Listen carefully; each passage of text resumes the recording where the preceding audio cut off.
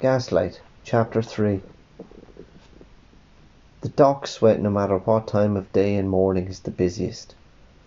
People who've been working all night make their way home with bleary eyes and filthy faces. Coal workers trudge, black as night and phlegmy. Their rare smiles show teeth outlined by a permanent black grit, their nostrils black holes to their charred insides. The black gold they shovel sails money in from across the sea and powers the steamships out. I give a couple of them hello, and down here a lot searching for clues, so I know a fair few. The sun has cooked the smells already, and I'm surrounded by smoke and fish, salt and baking, mud, bodies and grime. This is where I was found, so I keep an extra sharp eye out for my mother here. I won't let the hope burn out. I've spotted her about 15 times already.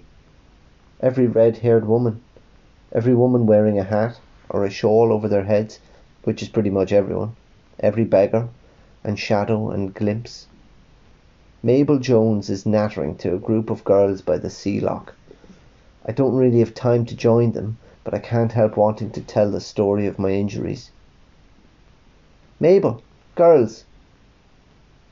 I let them take in the full glory of my cuts and bruises. What happened to you? Ruth and Fish almost drops her basket. Ruth the fish almost drops her basket.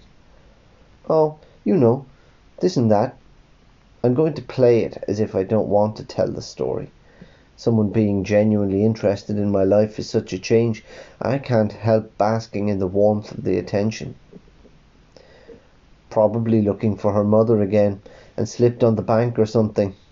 Mabel is spiteful when she wants to be, which is always. I'm doing some investigative work, certainly. Not that you would want to know about it, and I'm in a bit of a hurry, I'm afraid. I've put Mabel's nose out of joint, but she won't let me have the opportunity to fabricate a story on her watch. Well, we were just talking about the tunnel, weren't we, girls? They murmur.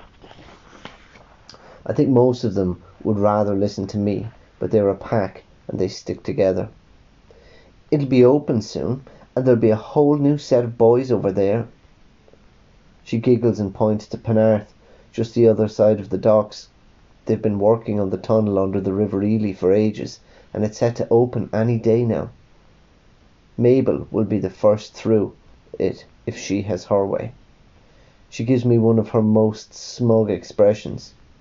I thought you were in a rush to get somewhere. I presume it's incredibly important.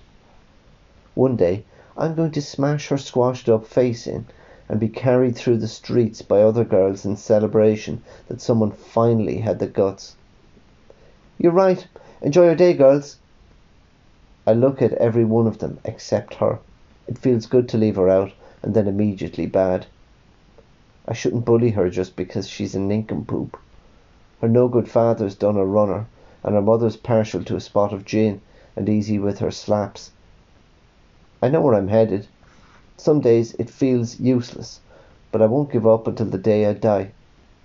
It can be dangerous down here. People could try to mug me for the very little that I have. I'd have to put up a fist fight. I'd give it a good go, but I'm no match for a gang. And people stick together here. Safety in numbers and all that. That's the way it should be. Like families protecting each other. One of the boys saw someone shot down here and looked straight through the hole in his body to England across the channel. But no one will dob the attacker in. That's the way it is here. Thick as thieves, which most of them are. I have that sick feeling that comes from having had no sleep, and I have to stop and press my hands to my eyes to stay upright. I take a second to rest. The masts of the ships score the clear blue sky, and gulls use them as perching places. I love to swim, but the water here is filled with rubbish and bits of discarded wood. It wouldn't come as a complete shock to find a body floating in it too. There are always stories about stuff like that.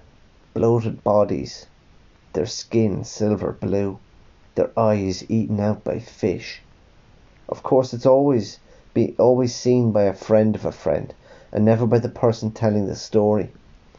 There are better places to swim where I won't catch cholera or bump into an eyeless corpse.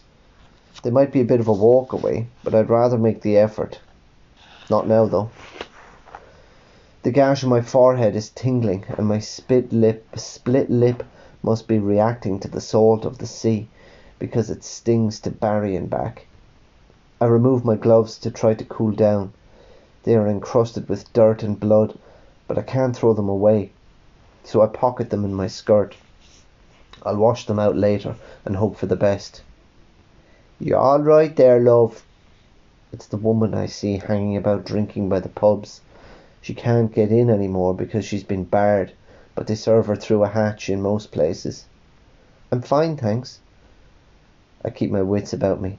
Her eyes keep flicking over me, more than likely looking for anything worth stealing. "Lovely day." The sky's the colour of a robin's egg, but she's only trying to distract me. "Lovely." I shade my eyes and pretend to contemplate the sky. She adjusts her head so it's pointing upwards, but her eyes are still straining over me. We stand there for a while pretending to admire the weather. To be fair, it is usually pelting down on a bad day and drizzling on a good, so we should appreciate this rare occurrence. But we don't. We just use it to try to gain things for ourselves. Or at least she does. We stand there. So long. I wonder if anyone will ever make the first move. A cormorant shakes the coal dust from its wings, then flies off low down to the water. Time reels itself out and yawns. She says, "Well, I'll be off then." "Ha, you wicked old witch." I win. She swerves as she walks away, and I worry that perhaps I judge people too quickly, and maybe she just wanted to pass the time of day with another human being. Then I see her reaching into the pocket of a man who is actually observing the sky and taking out his wallet. I don't tell him. Everyone needs to eat. And I'm impressed that even when she's so drunk, she can still be nimble-fingered. I press on. If I can get to the river quickly, then I might have time to sleep a bit before I go back to the theatre. Steam from the trains just makes the day hotter.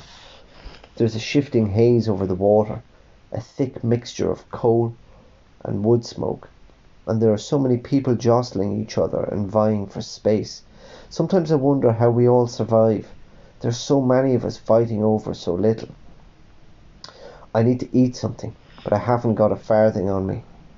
I'll just have to keep my head down and try to zone the world out as I reach the river's edge. It's even brighter here. The sun sparkles to the point of pain on the water. "Hey, be careful!" I tell one of the kids off as they accidentally run into me. I check my pockets, but my gloves are still there. A couple of tiny tots are playing with wooden box, which they are attempting to use as a boat in the sludge. A girl I've met down here before smokes a bashed up cigar, which the others are trying to take from her. She isn't giving in easily, and clips at them while they yip with laughter. I look for my mother. There are a few men flat out in the grass further up trying to get some kip after a hard night's slog, no doubt. I pick my way around them, even checking that one of them isn't her in docker's clothes, dressed up like a man to get work for a fussy employer. She's not there. A flock of women dart about, cuffing wearily at the nippers if they come too close and holding babies to their breasts. I check them. The thought that she might now have a new baby to take care of brings a lump to my throat. I search the ground, the banks, the trees, the water, everywhere, looking for anything. I don't even know what.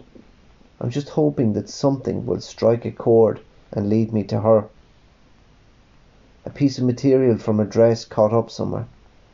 A coil of her hair in the branch of a tree.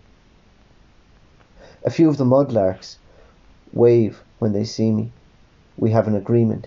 If they think they have found something that might be of any help to me, they will show me before selling it on or pawning it. I will show them anything I find that might be worth some money as a form of payment. In the past few months, I have found some buttons, a few bits of metal, some busted up piano keys, lots of bottles, mostly broken, none containing messages from my mother, and some useful bits of wood. They are grateful enough for anything I find, but haven't been able to help me yet. It is good to know that they are trying. Not found nothing yet? It's Dylan, one of the boys I see down here lots. No, have you? I hope he can't see the jitter in my legs. Nothing yet. He hops about from foot to foot like a jackdaw. But we'll keep a lookout for you. Don't you worry. You look worse than usual. I laugh and my head swims. Well, thank you very much, I'm sure. Here. He pulls half a bread roll from his ragged trousers. I unfurl a fist and catch it as he tosses it to me. I bite into it ravenously. It's dry and takes considerable chewing. It sticks in my throat, but I act like it's the best thing I ever ate. Food is hard to come by for this boy, and I am grateful beyond words.